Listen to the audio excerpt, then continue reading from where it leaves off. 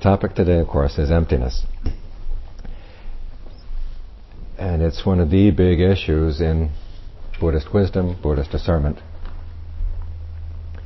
And so it's good to get a general context of how the Buddha viewed issues of wisdom and issues of discernment, particularly the role of how you view things. The Buddha was primarily a problem solver. There was one big issue in life that he wanted to deal with, which is the issue of suffering, stress, and particularly this unnecessary suffering we create for ourselves. And as any good problem solver knows, you have to focus very carefully on what's really important with regard to that problem and ignore everything else.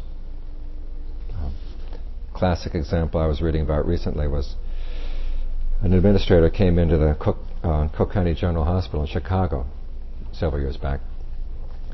And because it's a public hospital and treats a lot of people without insurance, the hospital had a huge problem with its intensive care unit. Lots of people coming in reporting symptoms of heart attacks and only a few intensive care units to put them in. And so the question is, how do you figure out who's really having a heart attack and who's just suffering indigestion or whatever, but it's not crucial to have intensive care. And he had read that years previously someone had done a study of the main factors for dealing with a heart attack. Someone comes in and they said, first you take the EKG, then you look at their systolic pressure? Is that the high one? Yes, systolic. If it's under 100, they're in danger. If there's liquid in the lungs and if the pain is erratic, you've got a heart attack. And if it's no to any of those, you probably don't. Yeah. And so we called all the heart specialists together and said, look, let's try this to sort of streamline the process of bringing people in. And the doctor said, no, you've got to know, whether they smoke, whether they're under a lot of stress, and a lot of other factors as well. And they refused to go along with the project. So he said, let's try it this way then. Okay, for the next 3 years, you do it your kind of seat of the pants way. And then the 3 years following, we'll determine entrance into the intensive care units totally on these 3 factors. So when they compiled the results after 6 years, they discovered that going kind of seat of the pants, they had a 70% rate of accuracy. If they narrowed all the factors down, they got over 90% rate of accuracy. So many times we take too many things into consideration, too many issues come in and they get in the way of the particular problem we're trying to solve. And that's precisely the Buddha's approach on emptiness. He's using emptiness as a way of narrowing down the issues that he wants you to focus on. And he does this, though, in a complex way. This is why the topic is going to be complex today. How do you narrow these things down and why? But you look at his teachings, and particularly the role of wisdom and views. First, he says the question, it's right there on your sheets. This is the first question that leads to discernment. And the important one is that very last one. What, when I do it, will be for my long-term welfare and happiness? That's the issue. Because everyone is looking for happiness. It's taken as kind of a constant across the realm of living beings, is that we all want happiness. However, we have different ways of conceiving that happiness and different ways of conceiving how the best way of getting there is going to be. Psychologists have done studies to show that when people see that a particular way of pursuing happiness is not worth it, they'll drop it. In other words, if the cost is too high, and either in terms of the effort that's put in as opposed to the results that get out, or the damage that's done, then they'll drop that particular way of looking for happiness and try to find another one. The problem they discover, though, is that people are really bad at figuring out the costs. You see lots of cases like this: drug addicts, Lexus addicts, status addicts. You can just go down the list. The very destructive ways that people look for happiness in their lives. And so what the Buddha wants to do, and particularly in his teachings on the Four Noble Truths, is to make us more and more sensitive to the costs of the way we look for happiness. In fact, this is the role of any wise teacher, because most people don't have to be told that they want to look for happiness. Even worms look for happiness in their own way. But the problem is that we tend to not really consider the ramifications of what we're doing and not really look carefully at what we're doing. And this is a lot of what the Buddha is aiming at in his teaching. His first sermon starts with describing 3 courses of action for looking for happiness. Either sensual indulgence, or self-mortification, kind of self-torture, and then what he calls the middle way. Of those three, only one, he says, really leads to total happiness. And the middle way starts with what he calls right view, because the way you view things is going to determine what you do, how you conduct your strategy to find happiness, and particularly how you view the nature of action itself. What can your actions do? What can you actually do to create happiness, and how much of it is totally beyond your ability to affect in any one way or another? So the question he has you do as you look at any course of action is, how effectively does this lead to happiness? How effectively does this put an end to suffering and stress? And for the Buddhists, this is the essential question in wisdom, and that the role that discernment plays is learning how to gauge your actions. Do they really produce the happiness you're looking for, or do they not? So what that means is you have to learn how to look at what you're doing, and particularly he says look at your intentions. We'll go into this a little bit later, but that second passage on the front page is just this issue. Look at your intentions. If you see that the intention is harmful, you don't follow it. If it looks like it's going to be okay, you can put it into action, but you have to monitor the results that you're getting while you're doing it. Because sometimes something that looked harmless to begin with actually turns out to be harmful later on. Then if it looks like while you're doing it it's causing harm, stop doing it. If you don't see any harm, you can continue with your action. If, however, after you've completed the action, you've got to look back at the results, long-term results of the action. And if you see that harm was done, then you have to resolve you're not going to repeat that particular type of action again. What does Buddhism have you look at? It has you look at what you're doing and the results of what you're doing. That's where he wants you to focus your attention. And if your attention strays out away from that area, he says you're missing the whole issue. When the Buddhists have a critique of non-Buddhist teachings, this is particularly the issue that they critique them on. Is, when you follow that particular teaching, where does it lead? This is the way they have you test for what's a good teaching and what's not a good teaching. So as we look at the issue of emptiness, which, as I said, is an issue of discernment, we have to focus on what role it plays in the pursuit of happiness or in the pursuit of putting an end to suffering. In other words, if you believe in emptiness, what does it lead you to do? And the things it leads you to do, are they wise or not? Do they really produce happiness or not? That's the big question. So this also means, how is the concept meant to be used? What role does it play? Because there's an analogy that the Dharma is like a snake. If you grab the snake at the wrong place, it's going to turn around and bite you. So how are we going to grab emptiness by the head and avoid the teeth? Or if you want, there's another analogy for the path, is that the path is like medicine. Again, some medicines can be poisonous if they're used wrong. So how do we use the teaching on emptiness so that it's not poisonous? I'd like to start first with, we're going to do this fairly chronologically, start first with the Pali Canon. A lot of people believe that emptiness began with Nagarjuna, or Nagarjuna, however you pronounce it. I prefer the first one. But you look back in the Pali Canon, you find there's a fairly systematic teaching on emptiness already there. And because it tends to be so sloughed over, I'd like to spend a lot of time on this particular aspect of in this brief history of emptiness. We're going to focus most attention at this point. I must admit that when I started this out, I thought I'd do it just a fairly objective sort of put on my hat as an historian and take you through it fairly objectively and let you make your own judgment. And of course you're going to make your own judgment at the end anyhow. But I must admit that I have my view of what happened to emptiness in the course of its history is a study of decline and fall. So I'm warning you ahead of time that that's where my bias is. So let's start where it gets good. Okay? Okay. The most important thing you have to understand about emptiness in the Pali Canon is that it actually has two meanings. The Buddha uses the concept of emptiness in two different contexts, and they mean different things in the different contexts. However, ultimately they come to the same point. It's just two different routes to get you to a particular point here. The first context, the Buddha talks about emptiness as a meditative dwelling. It's a way that you get your mind into states of meditation and then learn to understand the meditative state that you've gotten into. So that's the first meaning of emptiness. Second meaning of emptiness is it's an attribute of the objects of your experience.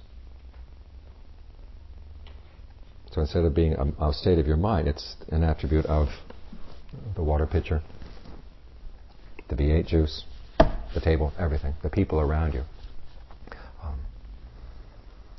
And there are differences between the two. The first one, emptiness of meditative dwelling, is an issue of bringing the mind to a state of concentration. You focus on a particular perception. Let me give you the outline first, and then we'll go into it in detail. You focus the mind on a particular perception, learn to get it to settle down there. In other words, you can focus on this room as atoms, or you can focus on the room as space. Now, this doesn't mean you don't see other things in the room. It's just that that's the concept that you're going to focus on, the label that you apply. You can think of it as space. You can think of all these people in here as atoms. Sort of forget about the fact that they're people. Just think that they're these conglomerations of atoms sitting here. And you just hold on to that perception.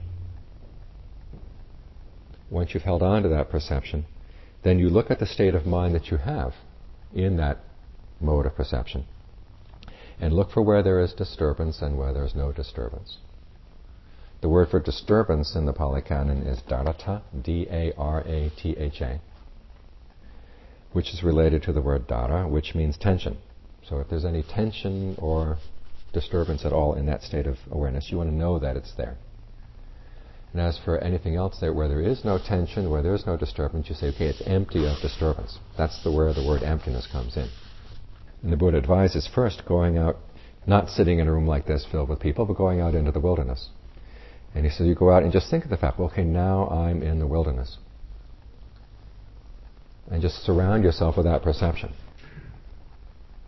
And you realize, okay, now that I'm in the wilderness, the things that would have disturbed me in the village, all the people, all the issues, all the noise, they're not here. And if any thoughts come up in the mind that are related to village issues, you say just put them aside, because it's not relevant to what's right here, right now. We focus only on what's relevant to that current experience. I had an experience of this several years back when I was in Zion Canyon. I was climbing Angel's Landing. And it was, you see how what monks wear on their feet. They're just these little flip-flops.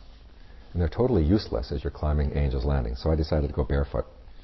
And it was getting hot, and so I took off my robe and I tied it like a sash around my waist. And as I was climbing up with the lay attendant, we could hear these people coming down. And we were talking about how wonderful it was to be just here totally surrounded by sandstone. No people at all. And then all of a sudden these people come down the trail. And their perception was not wilderness. Their perception was the modeling and acting agency they worked with back in L.A. And we could hear them, 100 yards away, talking about this actor, this model, this actress, whatever. And our first reaction, of course, was just that. I mean, here you are in the wilderness. Why are you carrying your office around in the wilderness? The conclusion to the story, though, was even funnier. They come around a bend and they see me. And, being members of an acting agency, they say, look. It looks like we're in Tibet. Doesn't it feel like we're in Tibet? Get a picture. Oh, and look, he's got bare feet. Make sure you get his bare feet, too.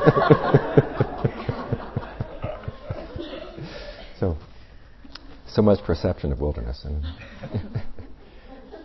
every now and then you wish you had an agent. You could say, add a card from your agent. You say, talk to my agent first before you take my picture. That was one of those times.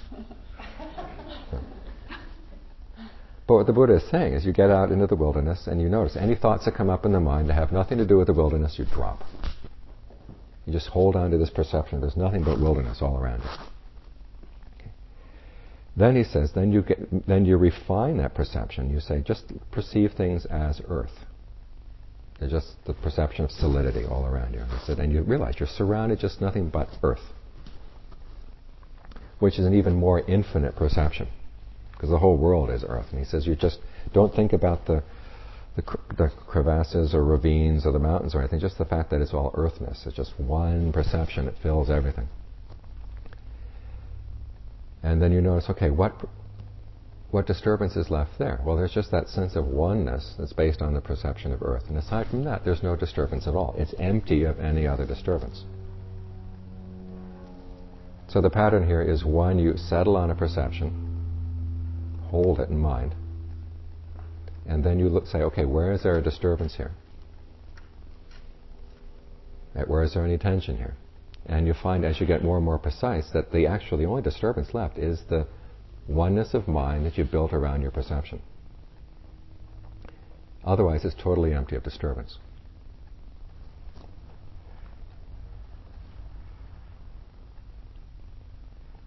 And then from there you go to the more formless realms. You think infinite space. And infinite space, it goes actually between the atoms and out even further than the earth. It's more encompassing. And even less disturbance.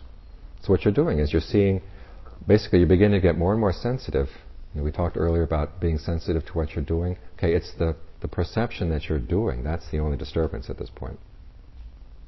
Everything else is empty of disturbance. So again, it goes back to that principle of look at what you're doing, seeing where there's harm done. In this case, the harm is very gentle harm. It's just a little bit of tension in the mind.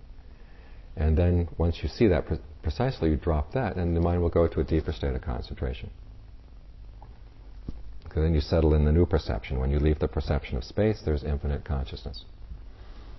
From infinite consciousness, there's nothingness. From nothingness, you settle on the perception of neither perception or non-perception, and that's get very, very refined. And then you get to what the Buddha calls the themeless concentration of awareness. This is where the mind is centered, but there's no particular object that it's centered on. Kind of an unsupported concentration. And he says, okay, look here and see what disturbances are there. Okay, it gets more and more and more and more refined as you go along. But ultimately, if you look really carefully, you'll find that even this themeless concentration of awareness, that is fabricated. It's put together. And again, it's something that you've done. And again, see the connection here. It's getting more and more sensitive to what you're doing, and getting sensitive in this case just to the very, very minor level of stress that's caused by what you've done. What you fabricated, what you put together. He's trying to make you very, very sensitive to the fact that these states are put together. This is something you tend to forget when you get into good, strong states of concentration. You settle down, you say, I don't see that I'm doing anything at all. I'm just sitting here in the infinitude of consciousness. And you forget that the only reason you're there is because of something you've done. It's that perception that's holding you there. And most of us tend not to see that. But he's trying to make you sensitive to that fact, because then you can see that it's fabricated, and then you can take it apart. And then finally you get to total freedom from any kind of fabrication. And this is how you do it. You look at what you've got in this state of concentration. You see where there's a disturbance, and you appreciate the emptiness of disturbance around it.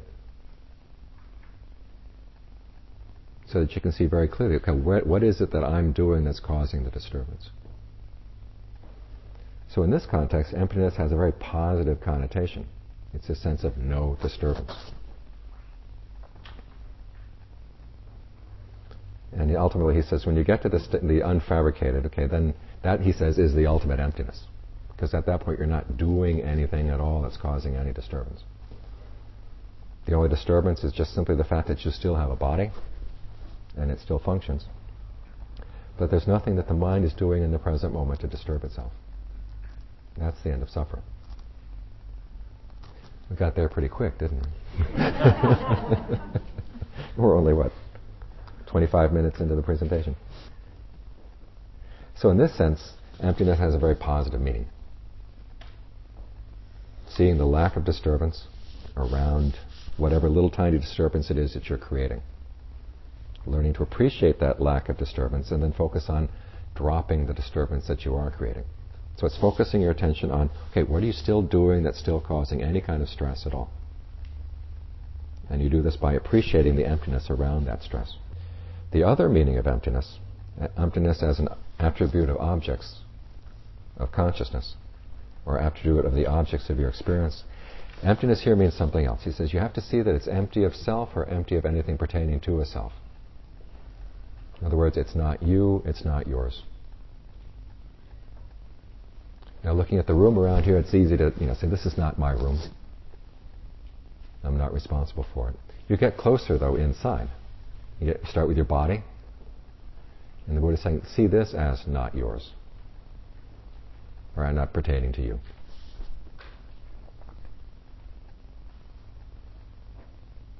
Now, John Lee, my teacher's teacher, was once approached by one of his students. He says, people come and tell me that, hey, you're a Buddhist. Your body isn't yourself. So how are you complaining why we're hitting your body? If we went ahead and hit your body, why would you complain? And he didn't know how to answer. And John Lee said, tell him that I've borrowed it. I've got to take good care of it. So it doesn't mean that the body is totally useless.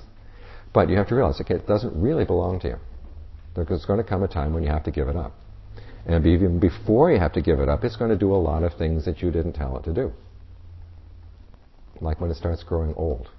It doesn't ask permission.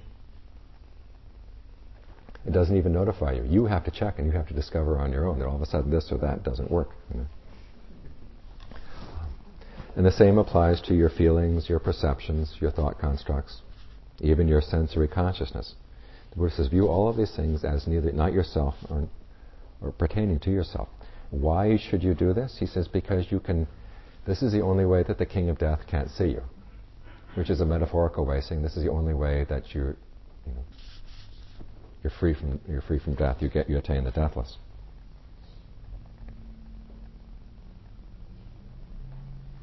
So as you notice, these are two very different ways of looking at or using the concept of emptiness.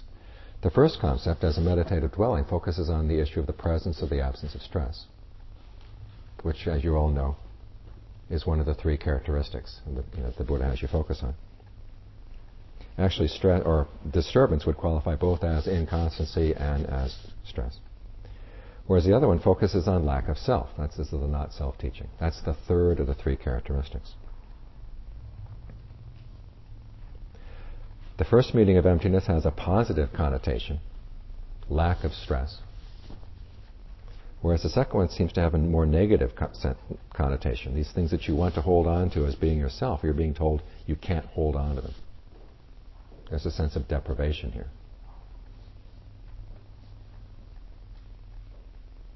The first type of emptiness is something that's to be pursued. You strive for a greater and greater absence of disturbance, more and more emptiness in your meditation.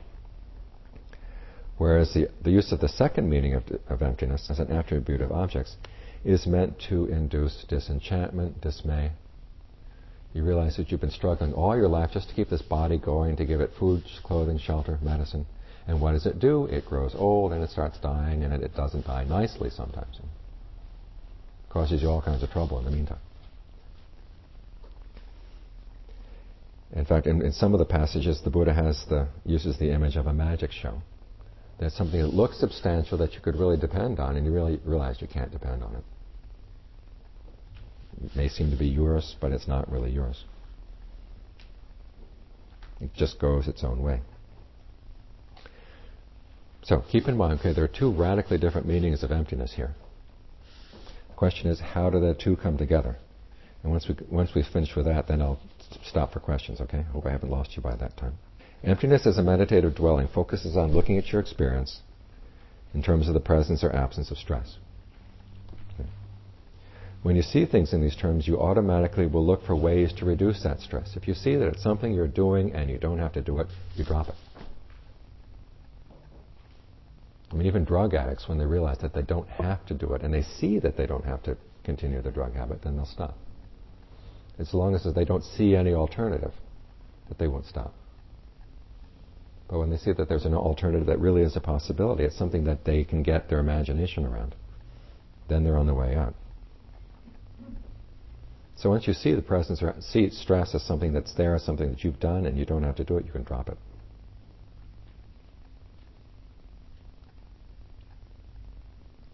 And it turns out that in these meditative states, that the stress in the meditative dwelling is precisely the oneness of mind that you've created around that perception. Now keep that in mind, because that's going to be a big issue as we get on to the later history of emptiness. Okay. Oneness of mind is stressful. Okay. It's a very minor stress, but it still has an element of stress in it. Okay. Now, emptiness as an attribute of objects deals with the whole issue of clinging. The Buddha says the reason we suffer is because of our clinging. In fact, he often equates clinging with suffering. This clinging is based on craving. And one of the foremost types of clinging is clinging to your sense of self. So in this case, to end stress, you have to abandon the clinging by abandoning the sense of stress, the sense of self. So this way, he wants you to look at objects of your clinging in such a way as to induce a sense of disenchantment, a sense of wanting to give it back. In fact, they often use the word disgust, nibbida. And that sounds kind of negative to us, but the disgust here is based on the idea that clinging is a kind of eating. We go around feeding on things all the time. And so he wants, So what he wants us to do is to get disgusted about the things we've been chewing on all this time. In other words, to see that all things are unworthy of attachment. Okay, once you see these objects as empty of anything pertaining to yourself or belonging to yourself, your sense of self, which is the I am that you put around things, is based on two divisions. One is the issue of I and not I. You divide experience into what's you and what's not you, or what's yours and what's not yours. And the other thing that underlies the whole sense of self is the whole issue of existence and non-existence. Question of, behind your experience, do things really exist or not? Is there a self kind of behind your eyes, looking out through your eyes? Is there no self there? Is there an actual object behind this table, or is it just color? Or is it just your experience? This gets to the old issue. Is there some real substance to experience, or is it all totally in the mind? Again, your sense of self. Is it something that's totally illusory? Is there nothing at all back there? Or is there something back there? And the Buddha basically is going to be telling us to avoid those issues, okay? Yeah. Because once you avoid those issues, then you can look at what the real issue is the presence or absence of stress.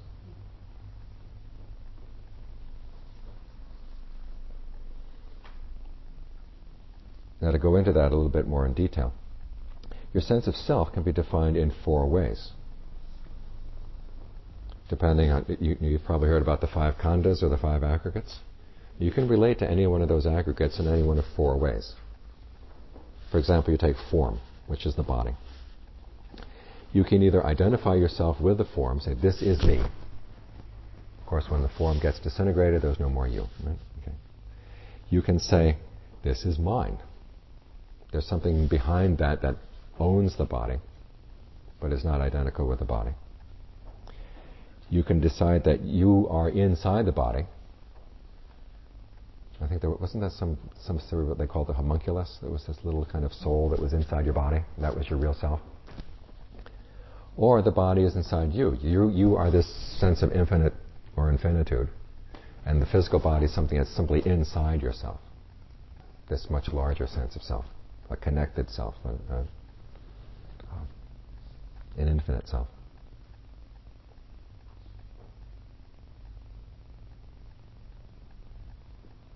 So those are the 4 different ways that we tend to identify ourselves. And the Buddha says you've got to drop all 4.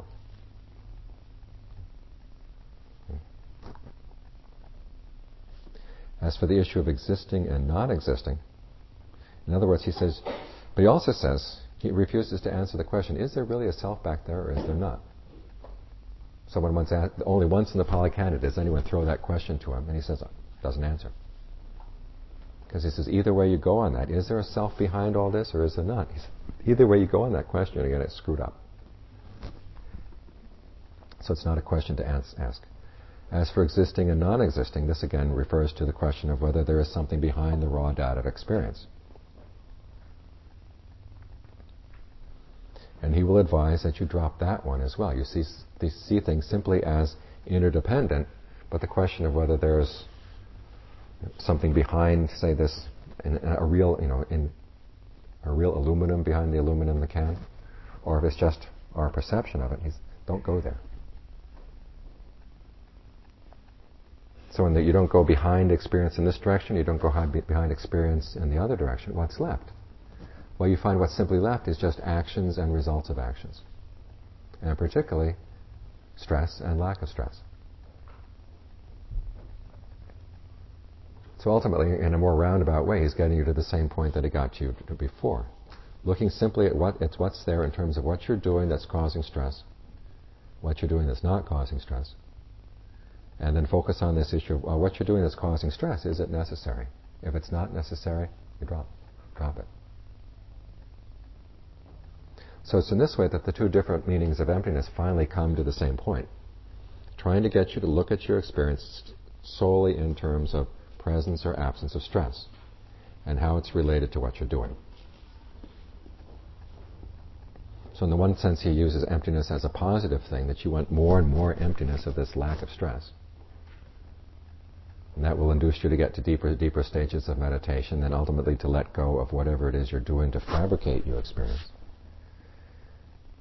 The other meaning of emptiness is you see that the things that you looked at here, in terms of either being yourself or not yourself, or belonging to yourself, not belonging to yourself, or as whether there's something behind it or not.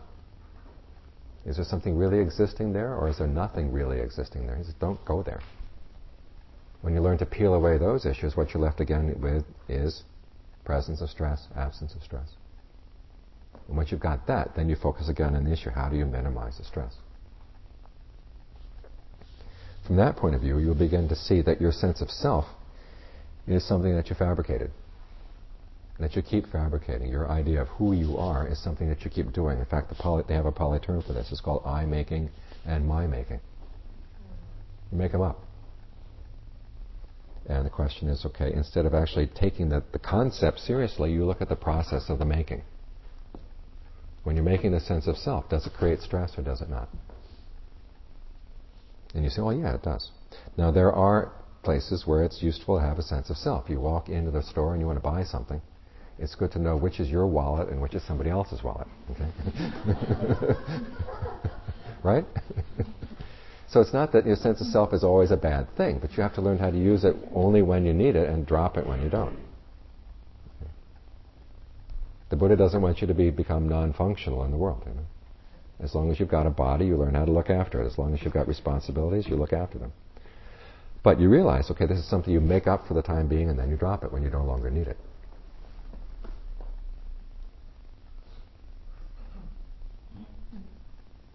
So that's basically the whole issue. But in particular, he'll find ultimately, deep down inside, you want to look at, okay, just take apart this process so that you know when to do it, when not to do it. And ultimately you find, okay, when you don't have to do it, there's this huge lack of stress. And you bring the mind to a point ultimately in your meditation where you find, okay, nothing is fabricated at all. What's left is the deathless. Okay, you've made contact with the deathless, which is what the whole point of the teaching is all about. From that point, you've solved the problem. Okay, once you've solved that problem, then the Buddha lets you go. So, are there any questions on this? If you think this is complex, where do we get to Nagarjuna? Okay? Are those states of concentration the same things that the Buddha was taught when he was a bodhisattva from the other teachers at the time? Yeah.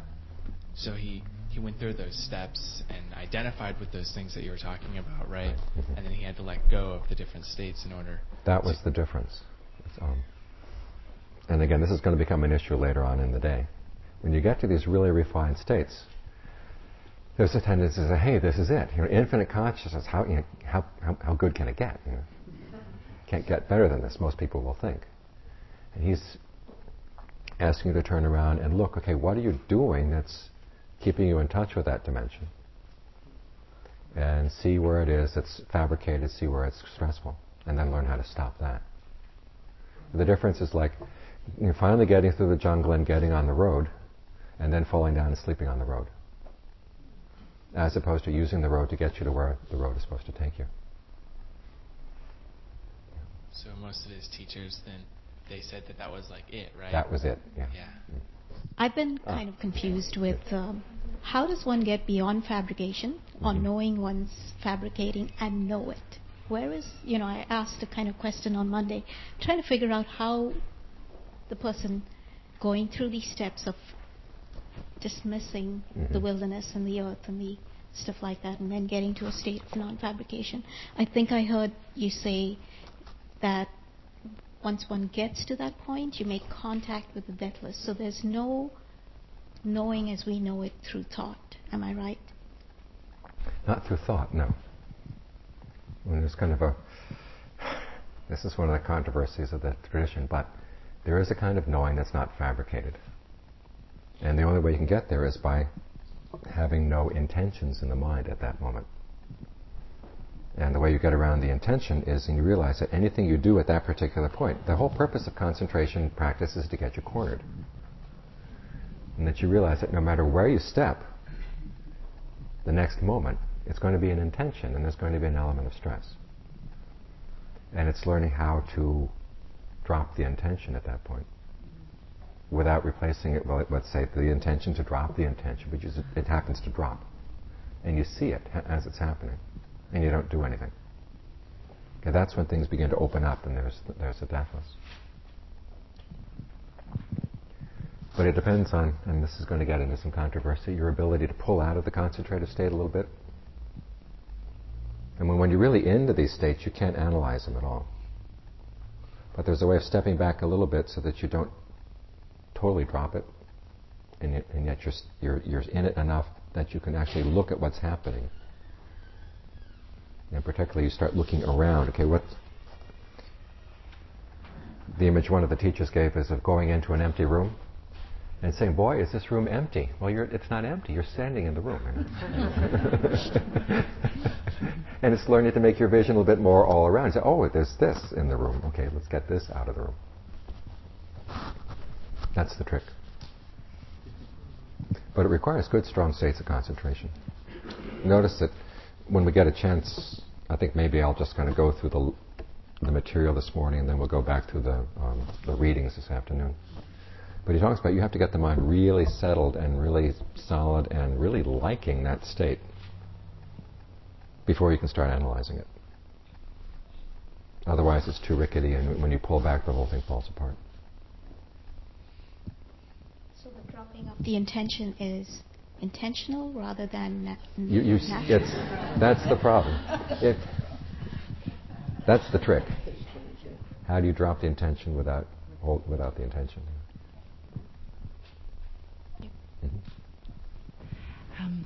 My question is usually about ignorance.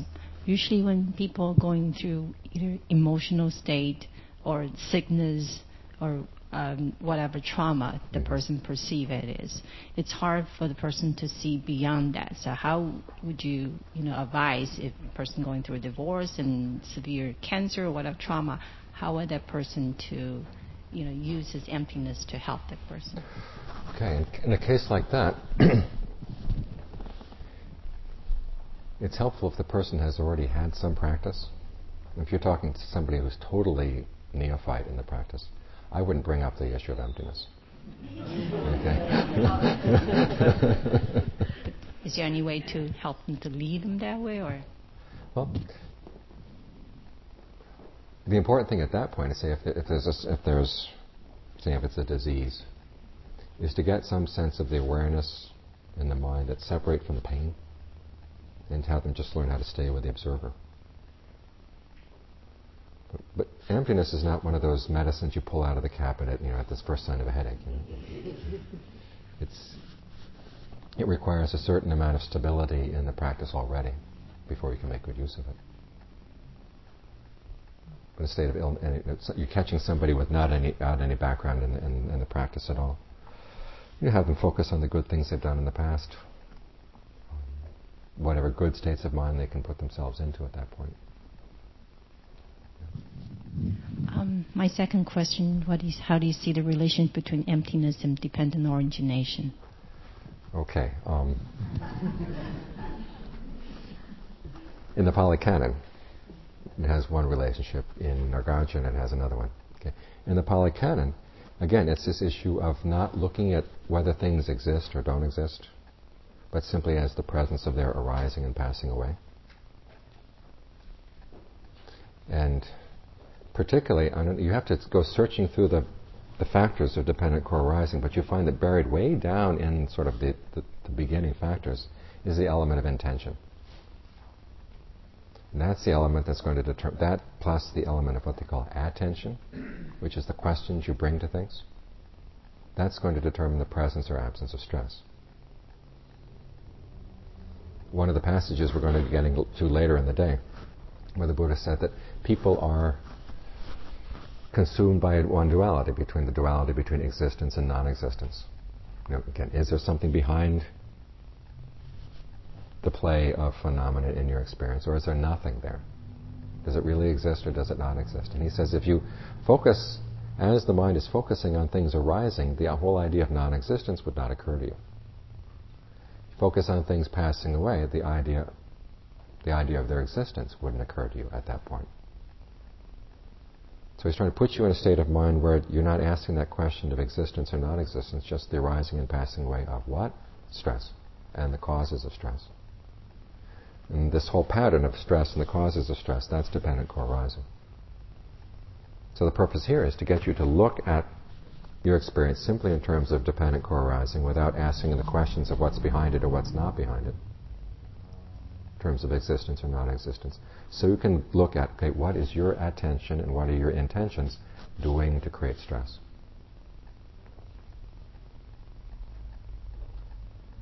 So that's the relationship between the two. Getting you, again, to focus strictly on the question of the presence or absence of stress and what you're doing about it, what you're doing to cause it. Independent core arising then gives you a very detailed map of how to look at the comings and goings of stress.